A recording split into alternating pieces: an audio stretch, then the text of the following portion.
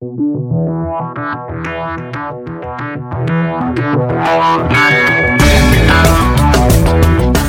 to another episode of Pat the Fat Man, where we like to talk about movies, sports, or whatever else we feel like. I'm Pat. And I'm the Fat Man, otherwise known as Bruce. Otherwise known as Bruce. We're coming at you talking about some more sports ball. I'll apologize about the not getting to the Big Lebowski, but there's been some issues in watching it recently, so we're trying to figure that out.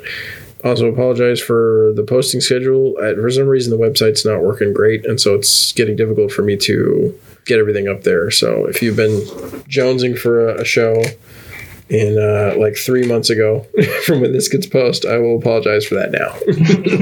Okay, so today we're going to talk about sports ball and mostly centered around the Winter Olympics. In case you didn't realize from our sports ball posts in the past, we are pretty big fans of the Olympics just in general. Summer, winter, doesn't really matter. We like them all. We have different sports that we like in the Olympics, or in the Winter Olympics, unlike the summer, which is pretty much just like everything. But we have different sports we like to focus on. So I'll let the Fat Man go first and talk about his sports. My specific ones are, believe it or not, biathlon, curling, obviously, and like the bobsled. In hockey, those are like the big ones that I like. So wait, you like the biathlon? Yeah, oh yeah. Okay. That's a fun little sport to watch, and I like sharpshooting. I like the concept of sharpshooting because it's a skill that you try to perfect in all situations. And then, believe it or not, cross-country skiing is a lot more of a foot race than I thought it was until I watched it at the last Olympics. You add those two together, and you get kind of an interesting sport. Yeah, it's like super interesting to me that you can have. It's sort of like individual medley swimming. Mm-hmm. So you have guys who are just like ridiculously good at the shooting portion, and then they're pretty good skiers. And then you have guys who are just amazing skiers, but they're not great at the shooting. And by not great, I mean they'll miss one or two right out of 5 shots. And just the interplay of like, okay, if this guy can make these shots, then he doesn't have to do the penalty laps and he can make up a whole bunch of time. Or, this guy's an okay shot, but he's just such a monster on the race portion. It's a really neat interplay. Mm-hmm. Also, the reason, like, I think Norway is like the second or third largest gun country per capita. It's because of all the shooters. It essentially, Norway invented and I put air quotes sport because I don't know if you'd really call it a sport per se, but it's so much as an athletic test. I mean, it invented it. I mean, if I remember correctly, this was something that came out of World War II. Yes. And how the Norwegians, that's basically what they did. They hit and runs at night on skis. on the Germans. Yeah. They invented the sport. It was a disastrous campaign for the Allies. was trying to come through the Scandinavian countries. Did not go well. Our Italy and France invasions went way better. Couldn't handle the cold. Yep. So I would say my favorites are some of the ski jump stuff. Just because watching the tricks is really fun. I enjoy the ice skating. I really do, because I enjoy dancing. It's sort of like dancing on ice. And I enjoy the bobsled. I really do. Like, I don't know. It's just something about people like going down ridiculous icy tube trying to control this thing. Uh-huh. So that's a lot of fun. Obviously, curling and hockey are great because they're team sports. It's great to see team sports. So, okay. So overall impression of the Olympics. 2022 Beijing Olympics, Winter Olympics. Overall impressions of the Fat Man. Overall impressions, I mean, it seemed to be starting out like a great event. Like things were back to normal. The facilities were open. The athletes were all prepared. I mean, there really wasn't a whole lot of hiccups at the start. The facilities looked good for a change. It didn't seem like they had problems like they did in Sochi keeping snow. Yeah, like Sochi was such a wreck. Oh my gosh. It's like the village is only half built. Right. And they were having trouble keeping snow on the mountainsides, where here, in Beijing and to the west of Beijing in the mountains, the temperature was cold enough. They still had to bring in snow, but it was cold enough that they didn't have to worry about it melting.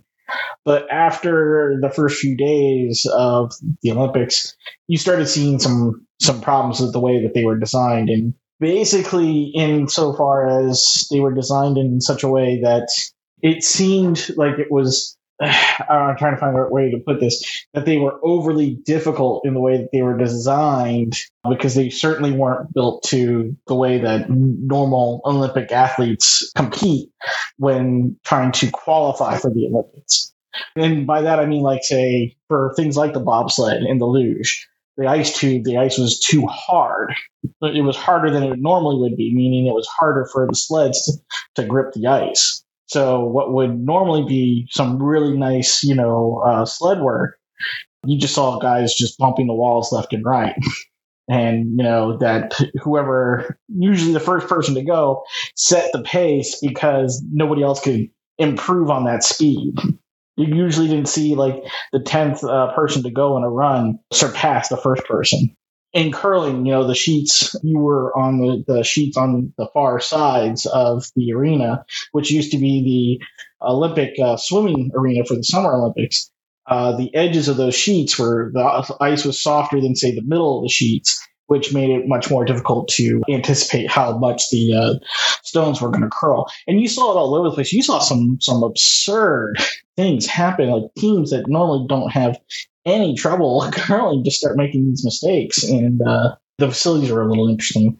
But in general, I thought the United States had a bleh kind of performance.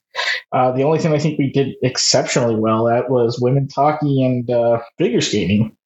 Everything else, like, I don't know what happened to our curling team, but they were not on their game this year. Yeah. And this is coming off a year where the men won gold. Yeah, right. 4 years ago, they won gold. Right. So, like I said, it was just kind of blah for Team United States. And at least with figure skating, we pretty much figured we were going to win that anyways, and we did. Yeah, some of the stuff, yeah. So some of the stuff we were massively outclassed, but turns out there was a reason for that. Right. And we'll get into that. Well, like in biathlon, Norway won. That shouldn't be a surprise. Oh yeah, no, traditionally Norway and some of Sweden, Switzerland, the countries that are either mostly mountainous or exist in mostly snow. The Russian Olympic Committee, they win a lot of these things. Why? I don't know, because they exist in snow most of their life. And ice. So all this is second nature to them. For us here in the U.S., yeah, there are some places in the U.S. that are like that, but the vast majority of populated areas are not. So this is more like sports for us and not a way of life.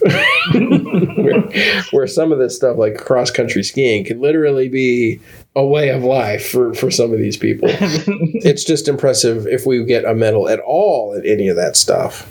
Because we're competing against people who literally just live this all the time. Right. And then once again, the Russians were caught doping. Not massively like they did the last time, but they still got one person. They caught one person who was using performance-enhancing drugs, and was a 15-year-old figure skater. Yeah, 15-year-old figure skater from the Russian Olympic Committee. Yeah, well, that's going to be its own thing. Okay. Its own big thing. Yeah. So I would sum up my summary of the 2022 Beijing Olympics is like this one sentence: why in the do we keep having Olympics in China? Well, the simple answer to that is that they were prepared for it. The problem that we were having before is, like we were talking about Sochi. These countries don't have places that they actually want to put the Olympics because they tend to be a massive burden for a lot of these cities, and they don't have the money to put on these things. And then when the Olympics leave, they have nothing to do with it. A lot of the facilities for this Winter Olympics were reused from the Summer Olympics last time. So it's just, convenience and the ability to support Olympic events, which I don't necessarily see as a bad thing, because at least, like I said at the start, it felt like the Olympics. It felt like, okay, things are going to go okay. Yeah. Things are going to be good. They're back to normal. I don't know. And that's my overall impression. It's like, why? Mm-hmm. Like, why did we do this? Like, everything was just off enough. Mm-hmm. Like, it was like this veneer of it's all going to be okay and it's all going to work. Right. But then, eventually the fake snow melts out from under you. And a perfect example of that was and I forgot to bring this up before, was snowboarding. Yeah. We didn't win gold in snowboarding. Shaun White, on his last run, fell on the half pipe. Shaun White doesn't fall. Well, he actually did in Sochi.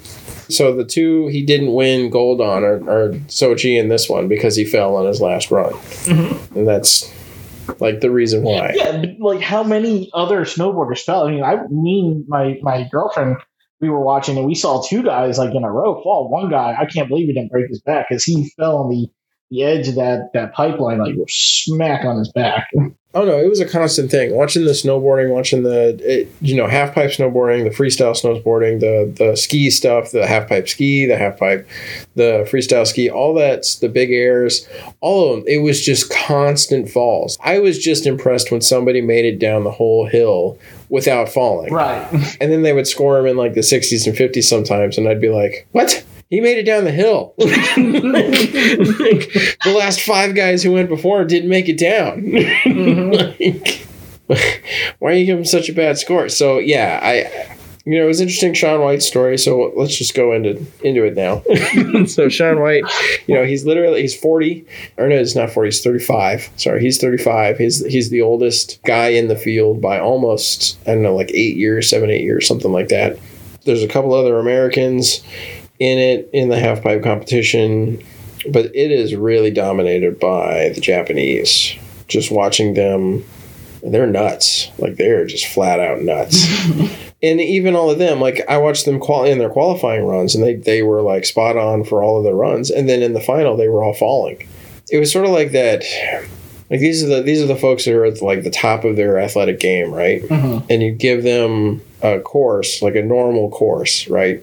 And then the nerves of competing on the Olympic stage can get to somebody and cause them to make a mistake on a normal course. But then you up the ante and you make this like the most difficult possible course ever created by man. And like everybody's falling everywhere, because it's both really difficult and everybody's trying to do the craziest stuff they possibly can in order to make the points because they're all competing against each other for these ridiculous points spreads. Like they were talking about that, like some of the tricks that the Japanese guys were doing, like Shaun White had tried to do in the past and had crashed. Like he'd never been able to do some of those tricks in a competition without crashing. He was one of the guys that like pioneered, I think it's like a triple flip, mm-hmm. had pioneered that, but he was never able to actually land in a competition, and he didn't, and some of the other guys did, and that was a huge points gain for whoever could pull that off. But you think about that, you're standing on the hill, right, and you're seeing these other scores go up, and you're like, okay, well, in order to get on the podium, I have to beat like an 85. Well, in order to beat an 85, I've got to do this crazy trick and this crazy trick and that crazy trick. And if on top of that, the course you're on is ridiculously difficult, like it's a recipe for every other guy falling down. It just is, and that's exactly what we saw with all with the half pipe. I mean, it's hard to like design a bad half pipe, but I mean, you're talking like 40 feet in the air, just due to I think the walls are 22 feet high, and then most people are getting like 10 to 20 feet of air. So you're talking 40 feet fall here if you hit the side or if you don't land right. Mm-hmm. So, if you don't land just a little bit right, fall's pretty easy to take. And then you go over to the other track where it's, the downhill, the freestyle. And like people were talking about some of the elements at the very top, like the shred shed and some of the other rails that people were railing on, which is really funny to watch snowboarders do that. I gotta admit. But some of those apparently were set up in very difficult combinations that a lot of people just didn't have like the leg strength to pull off the jumps you needed to do because, the down slope beforehand wasn't enough to give you the ability to do it. And if you missed that, you weren't going to make the points. And so you had guys crash right at the top of these hills and then, basically have to blow the rest of their run. Right. So I'm not going to say it didn't seem fair. It just didn't seem fair to the athletes. Yeah. Like it seemed like the courses were designed to make them fail. Whereas, you talk about like summer sports and this kind of stuff, a track is a track. I'll put it this way. Before I moved up here to Columbus, I was in a bowling league. And the bowling center that I went to had a sign on it that said it was an official PBA, practice center. And, I bowled there for a while, and I can tell you there's no way a PBA event would ever be hosted there. Why? Because the lanes aren't designed that way. It's like a professional baseball field versus a minor league baseball field. There's a huge difference, with the equipment and the way you play. The lanes just aren't perfect. Whereas, like, in a PBA event, you expect your lanes to be done a certain way. That even if the oil pattern's set a certain way, that it's of a certain quality.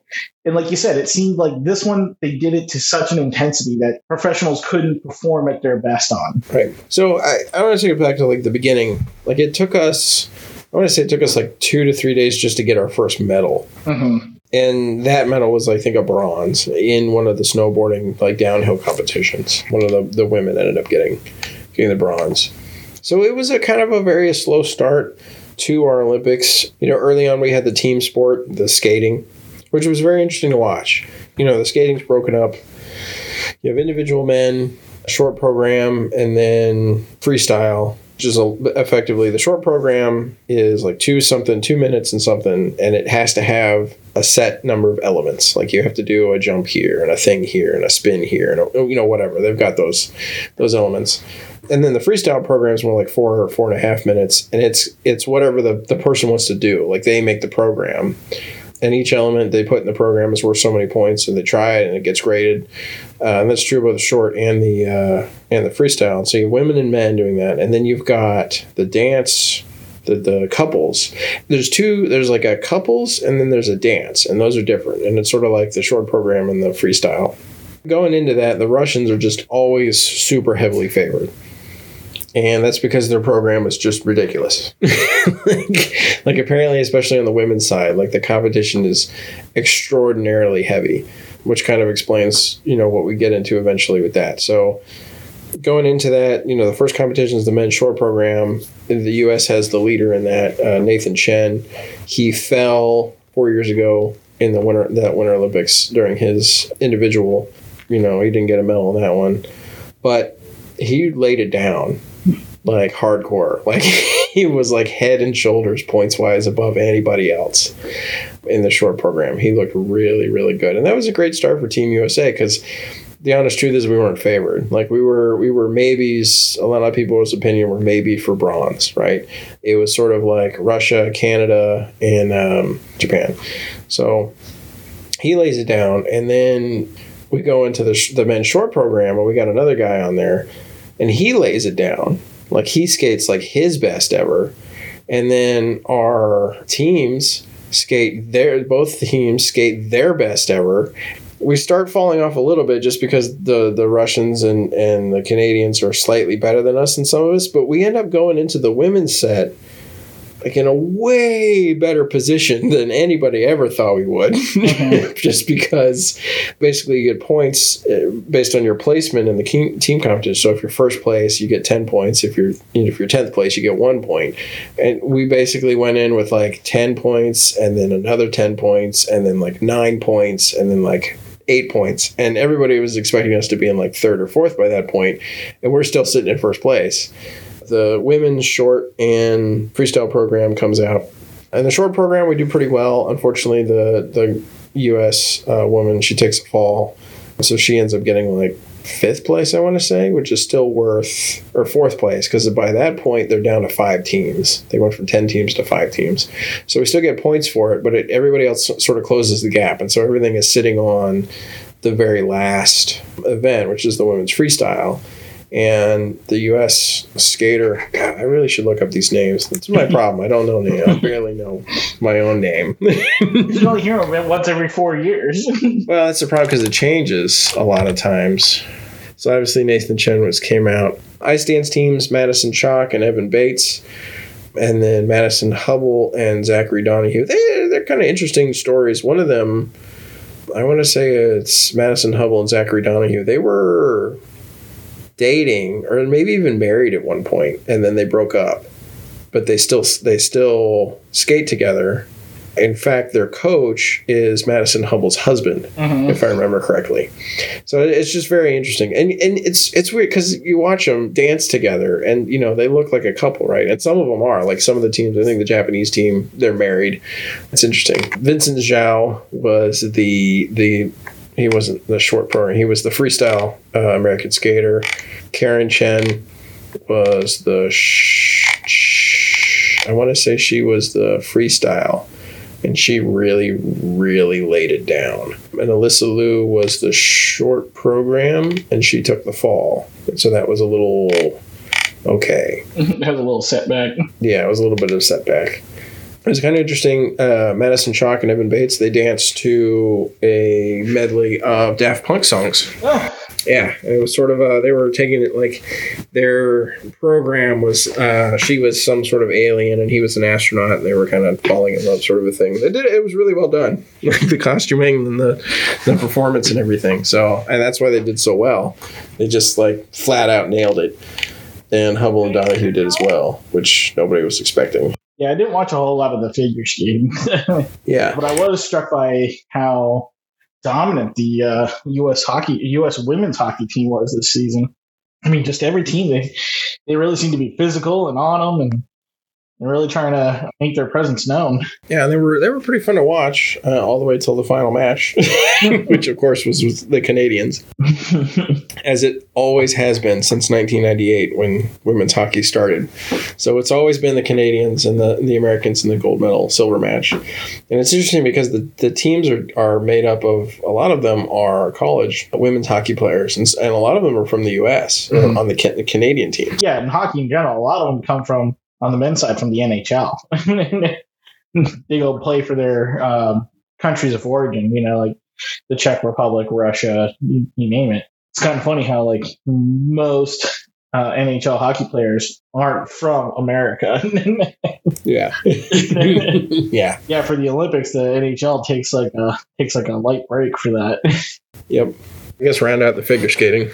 So, and then the women came up, and obviously the Russian women are just, you know, ridiculously good. And this one 15-year-old girl who did both skates, the short program and her freestyle.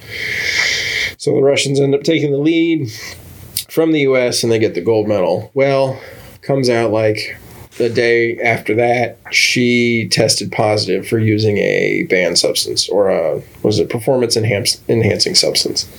And effectively what it is it's a supplement that helps you control your heart rate / breathing rate even when you have a lot of adrenaline going through your body.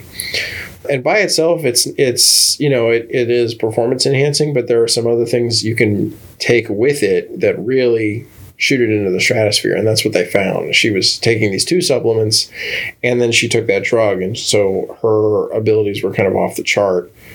You know, supposedly. So she tested positive for that. This is interesting because in almost every case, when you test positive for a banned substance, you're out. And at this point, they had, quote unquote, won the gold medal, but before they could have the medal ceremony, the test came back. So they stopped the gold medal ceremony. And if she had actually gotten it, she would have been stripped of it. However, because she's 15 and I'm trying to remember, she is a protected person. I want to say that's the word they use. Huh. The Olympic Committee, they went to an arbitration, and instead of stopping her from being able to perform and just, you know, taking out their win, they said, okay, we're going to let her perform in her upcoming, you know, individual competitions, and then if we're going to do a deep dive investigation, if it turns out she was doping, like the test says she was, then we're going to strip the medals, and the U.S. will have won gold in the figure skating team competition. This obviously did not fall well for at least any of the American announcers. They were all pretty flabbergasted by that ruling. Oh, yeah. The Olympic panel basically said they did it because they thought it would do irrevocable psychological damage to the 15-year-old if they didn't let her compete. Yeah, watching her then compete in the short program and listening to Tara Lipinski and Johnny Weir say absolutely nothing during that entire program because they said they wouldn't comment. All they would say is, you watched her ski, or not her ski, you watched her skating program. That was really strange. Not hearing those two talk was really, really weird. Well, because this is another one of those situations where the reason why you can't say Russia was at the Olympics, it's a Russian Olympic Committee, is because they got caught cheating. And now maybe it wasn't the 15-year-old's fault. I don't know what things are like in Russia, but here in the U.S., we don't let 15-year-olds make decisions. Right.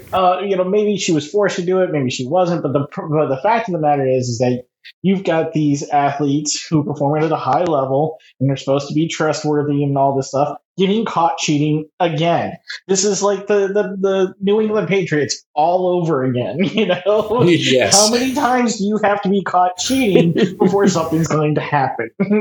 How many of your players do you have to catch in the other team's locker rooms? It only makes you wonder. Go, okay, maybe that's why the only one they caught was the 15-year-old, because they thought there's no way anyone would punish us for a 15-year-old. Yeah, that's just cruel and mean. It's like, well, now it just seems like you did it on purpose. Yeah. Eventually, when we got to the freestyle program, Johnny and Lipinski were talking again, and that's basically what they said all through her freestyle program was that the adults in her life had failed her. Like she shouldn't have competed, but then again, she's only 15, and she was probably either directed incorrectly or was doped without her knowledge. Which that's entirely possible. Mm-hmm. Considering the stuff these athletes do to try and keep themselves in shape, or in the crazy they do. I got to think as a 15-year-old, like you said, you don't let 15-year-olds make decisions. That's just dumb. It's just one of those things. You're just like, all right, what's a good enough punishment for Russia? Because I understand that there are these athletes that deserve to compete, and it's not their fault. They come from countries that can't do things without cheating. We saw from this Olympics, you can go anywhere and compete for any country you want. So yep. Maybe we should just tell the Russians, yeah, you can't compete for 2-3 Olympics on both sides, for 12 years. Yeah. So she did her short program, and it was excellent, right? She's top of the field. She's got the most points going into the freestyle, and she goes into the freestyle. She's the very last person to go. Everybody else, the other two Russians went right before her because they're, amazing. One of the girls is the first one to land a quad, which I guess is where you jump and then you rotate 4 times, and apparently she wants to try and do a quince, which I guess is 5 times, which nobody has ever done. That's how that always goes. Yeah. You do it 3, the next person does 4, and then the next person tries 5. Yeah. So, and she does 5 of those in her program. And this is the third best Russian does 5 of those. And the top girl is literally landed the first one ever in the Olympics, during the team event. So the Russians are dropping these things, and nobody else has them. The person from the U.S. does an amazing program, and she gets 5th, right? And the Japanese girl does an amazing program, and she's in 3rd. She's in 3rd before the final Russian girl comes out, this 15-year-old who has the scandal now. She hits the deck 3 or 4 times.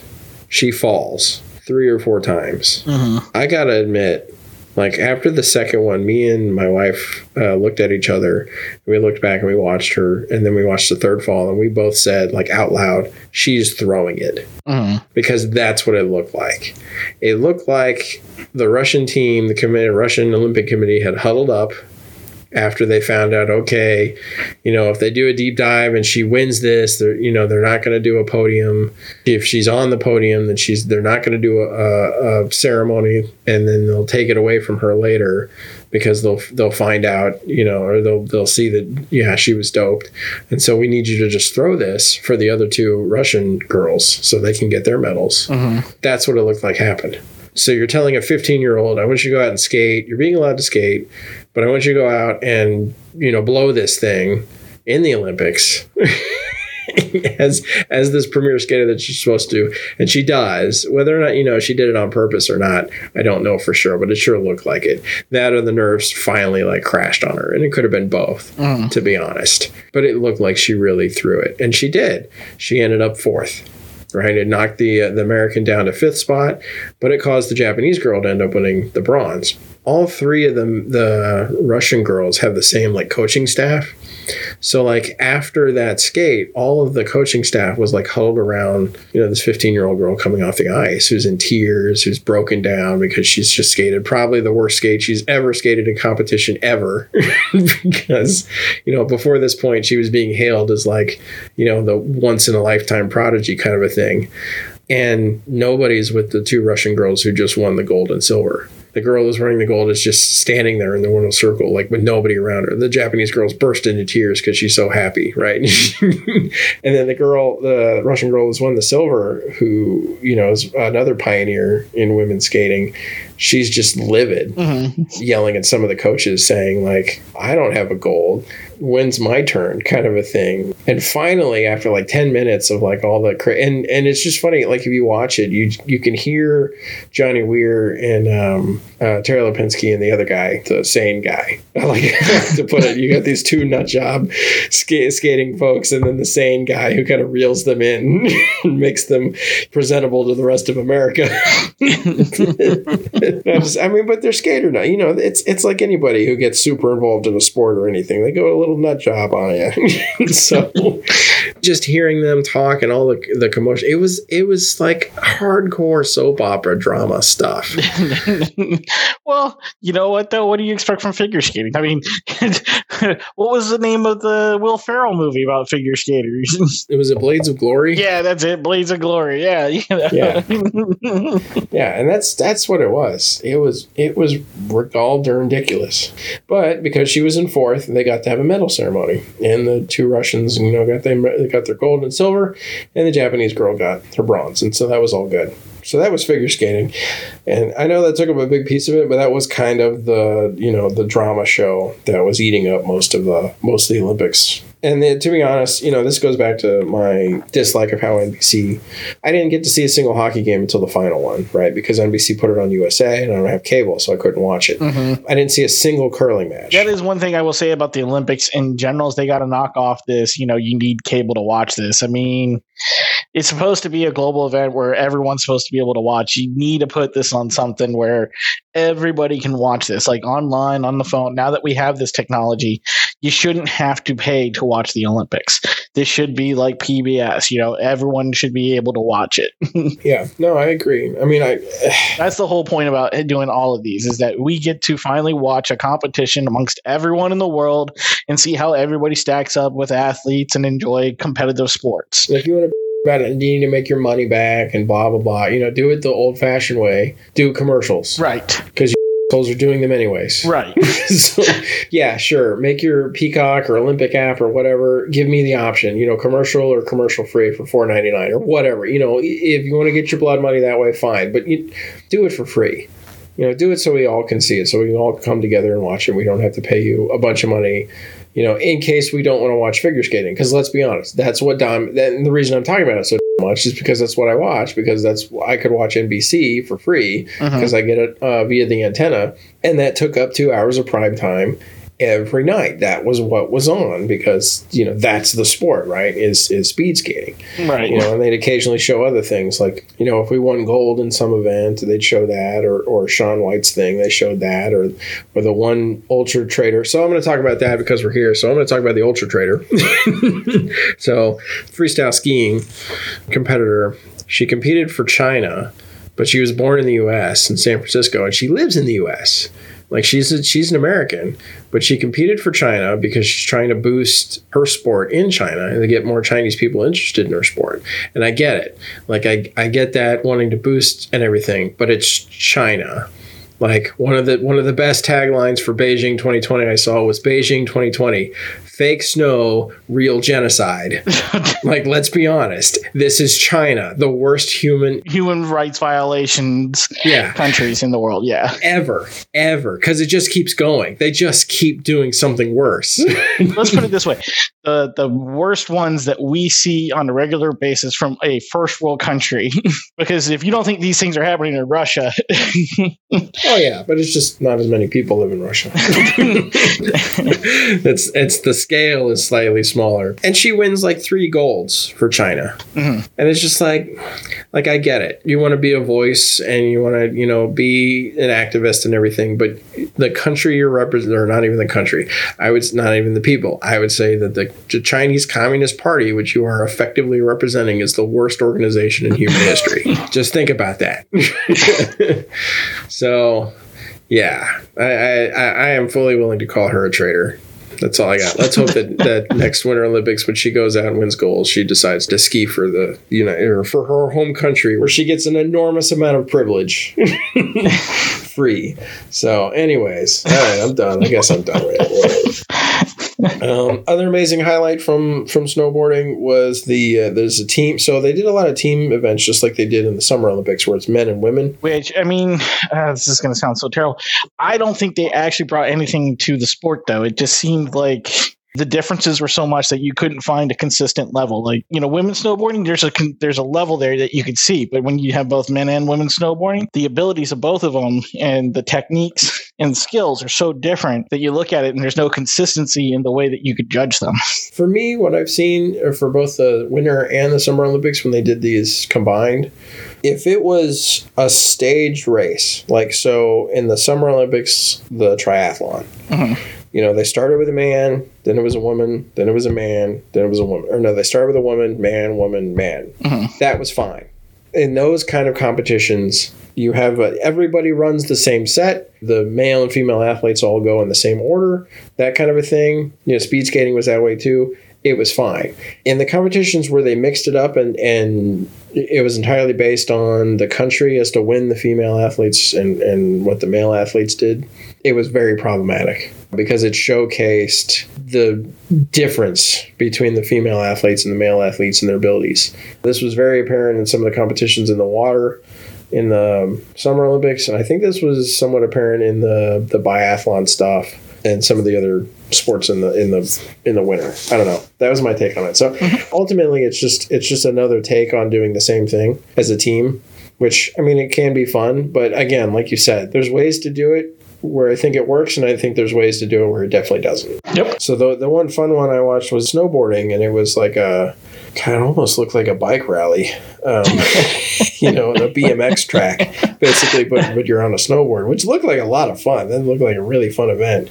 I think that was the American comeback story from this Olympics. And probably the safest course out on the snow that they had. Yeah, I know, because you didn't have nearly as many. I mean, there were definitely crashes, but it wasn't nearly the same rate.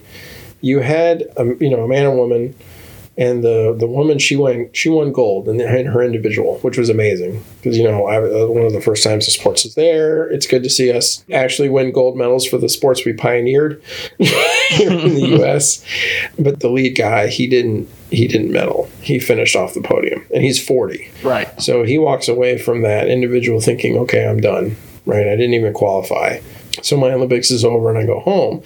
Well, he was part of a team who was going to do in the team competition. Well, he thought that not getting the qualifying for his individual meant he didn't qualify for the team competition, which wasn't true. It turned out he still had to qualify for that. They still had to qualify for that as a team. And so they went out and qualified, and they went out and they won it. And that was amazing to watch.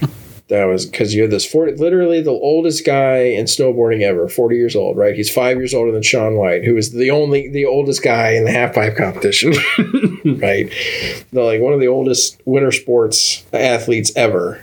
And watching him, even watching his piece of the last race, where he overtakes, I think it's the French guy, in literally the last quarter of the track. It's amazing watching him. It's amazing watching his teammate as well. They both have fantastic runs on this course, and then watching them get the gold, because he'd been, he's 40. He's been doing this for forever, and he's never gotten a medal. This was his third or fourth Olympics, and just watching him get that was definitely the comeback USA kind of a moment from the Winter Olympics, since we had so many none of those moments.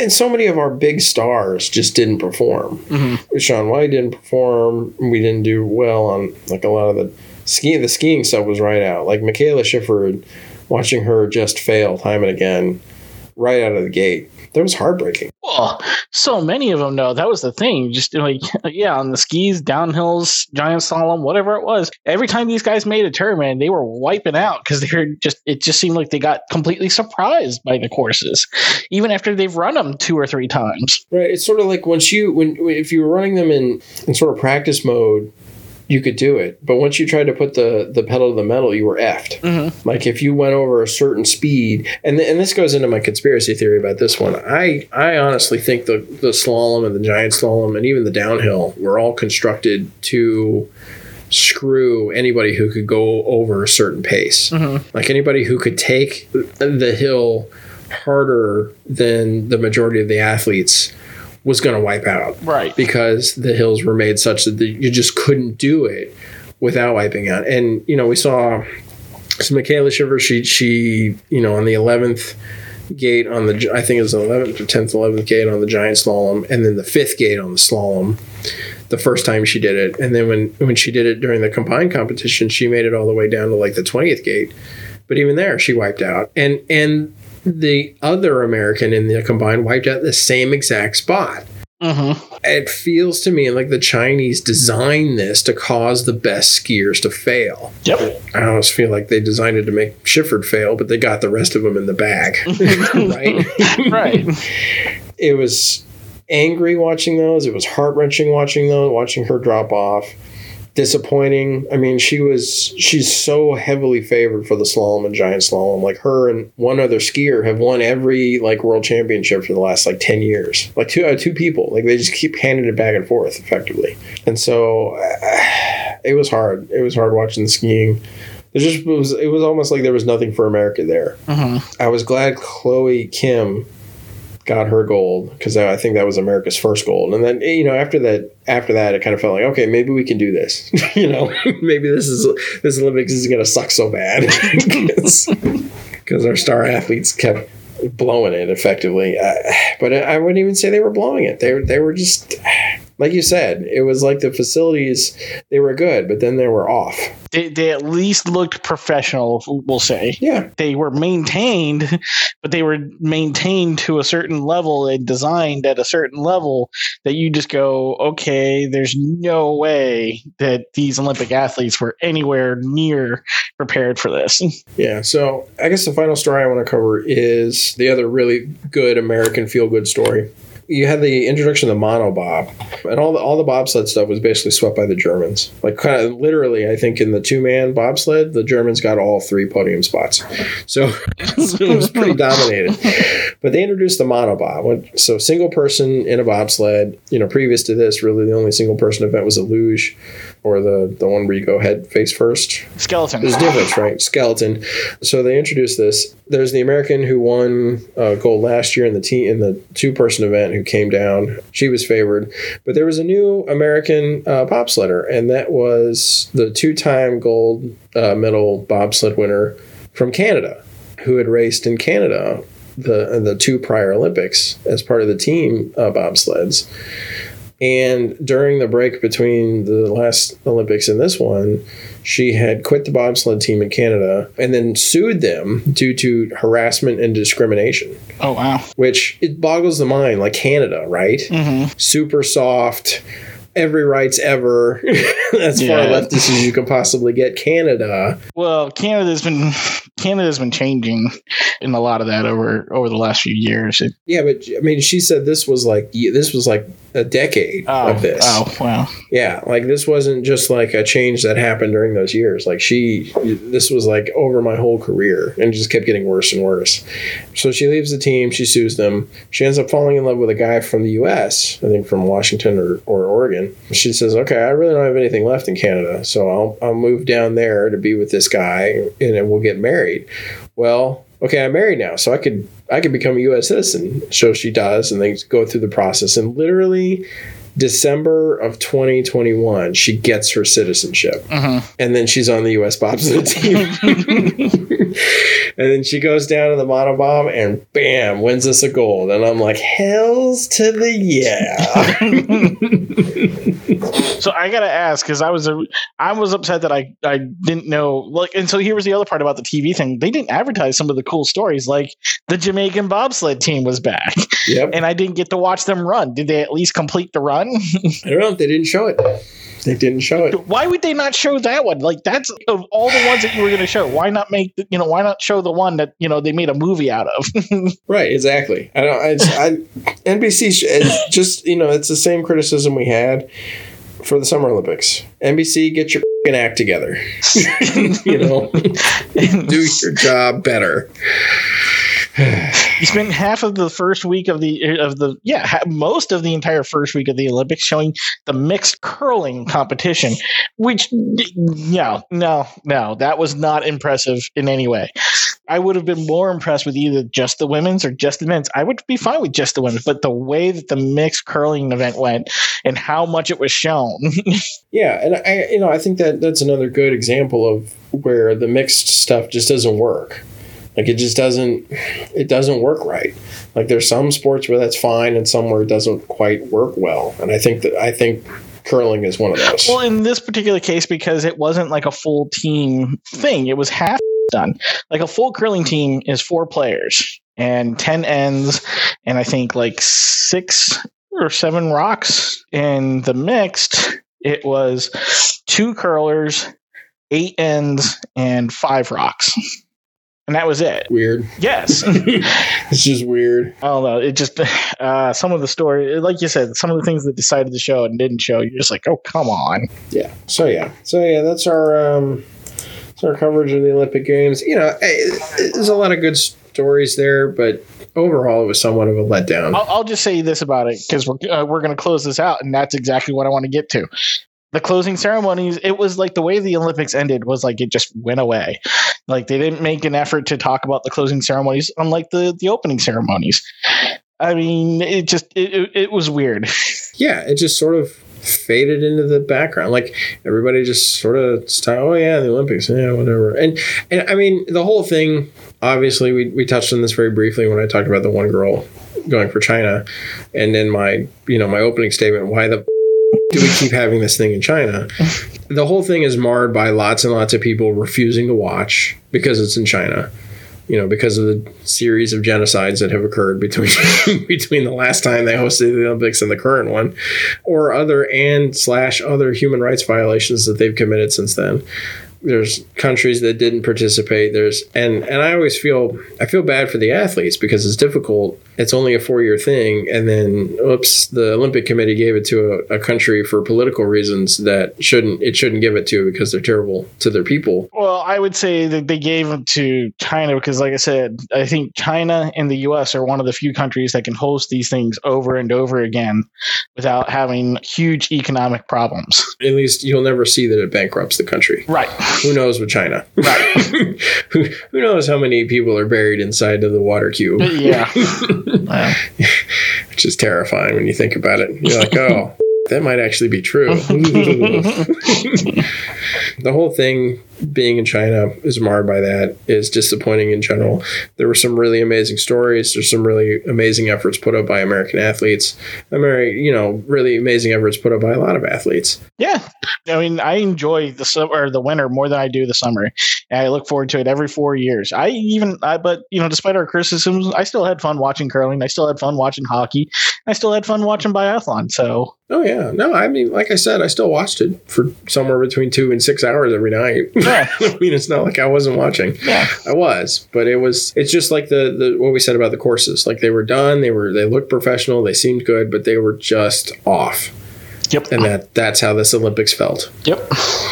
So, but here's looking 2 more years. We'll be in Paris. Maybe we'll try and be there for reals. It's been a while since we've been in Paris. I'd like to go back. I guess the next ones are in Milan. Yeah, Italy. Yeah. So it's like Milan and one other country that's a little further up in the Alps, or one other city, that's further up in the Alps. Yeah. So I guess that wraps it up. Thanks for listening. Remember Patreon, website, patthefatman.com. Please help us pay our editor. We really appreciate it. We really appreciate it, folks. I'm Pat. Now I'm the fat man. Stay classy. USA. USA. USA. I wanted to watch the Jamaican bobsled team because I wanted to do my drinking game. Wait, which one is that? Oh, you do it for the chant, you feel the rhythm, feel the rhyme. Oh. And then like as they're running down, like each cadence you drink, and then as they're running until they all get into the bobsled, you just keep chugging your beer. Chug as they go. Yeah, that's not going to end terribly. I'm feeling the rhythm now.